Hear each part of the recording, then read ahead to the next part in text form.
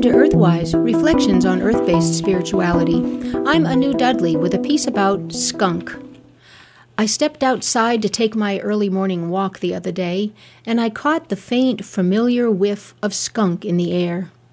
Ah, I said, country scent. Everyone recognizes that slightly sulfurous odor like burning rubber that tells us skunk is out and about. And so I'd like to take a few minutes to honor skunk as a harbinger of spring and as an underappreciated totem animal.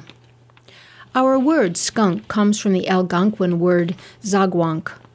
English and French settlers had no word for this peculiar creature because there are no skunks in Europe. Skunk is a New World animal.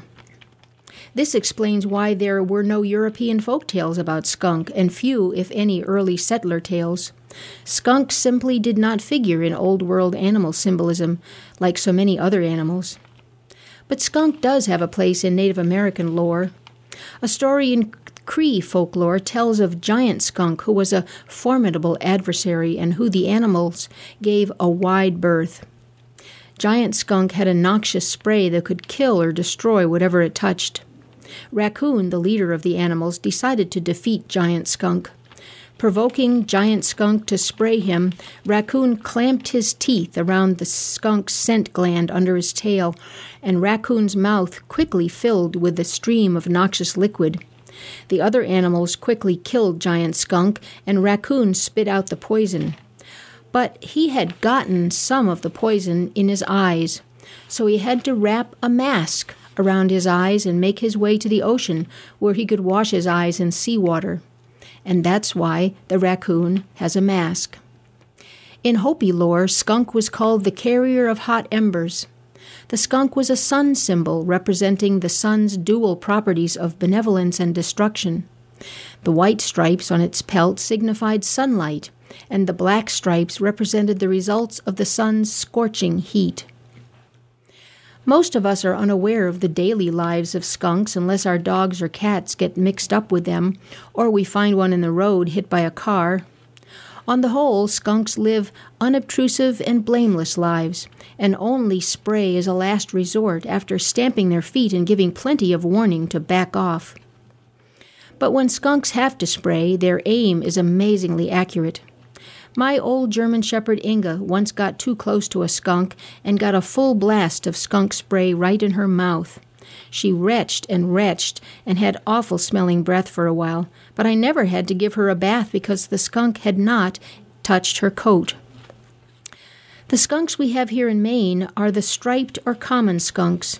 Their long, luxurious black hair with one or two white stripes running from nose to tail, covers a long, sturdy body with short legs. Skunks are members of the weasel family. They use the claws on their front feet to dig up rodents and insects. Skunks also steal birds' eggs and will even eat birds if they can catch them.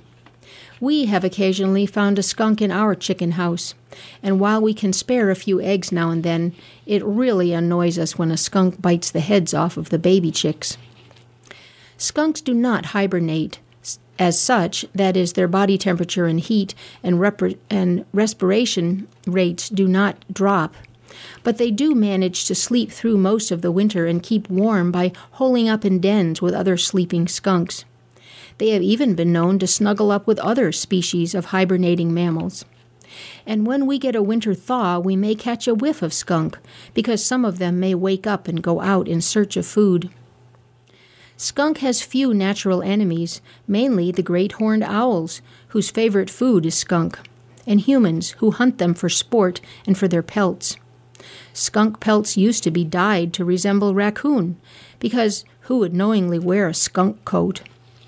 Skunk fat was rendered to make skunk oil. This substance was considered to have the best penetrating quality of any animal fat and was thought ideal for rubbing into rheumatic joints, broken bones, and congested chests. Apparently, it doesn't smell all that bad. Many years ago, I dreamed about a skunk that was in its tail up, ready to spray position.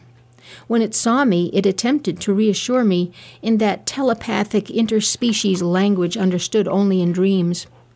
The skunk tried to convey that it meant me no harm and that I shouldn't be alarmed. According to Jung, everything in your dream is you. And after years of pondering the dream's meaning, I had concluded that the skunk was telling me to stop being afraid of my true self. Skunk said, what I believed about myself was my ultimate protection. I have subsequently learned that books on animal symbolism concur with my intuitive interpretation of the meaning of skunk. Skunk represents respect, and there is no greater respect than self-respect. Blessed be. You've been listening to Earthwise, Reflections on Earth-Based Spirituality. I'm Anu Dudley.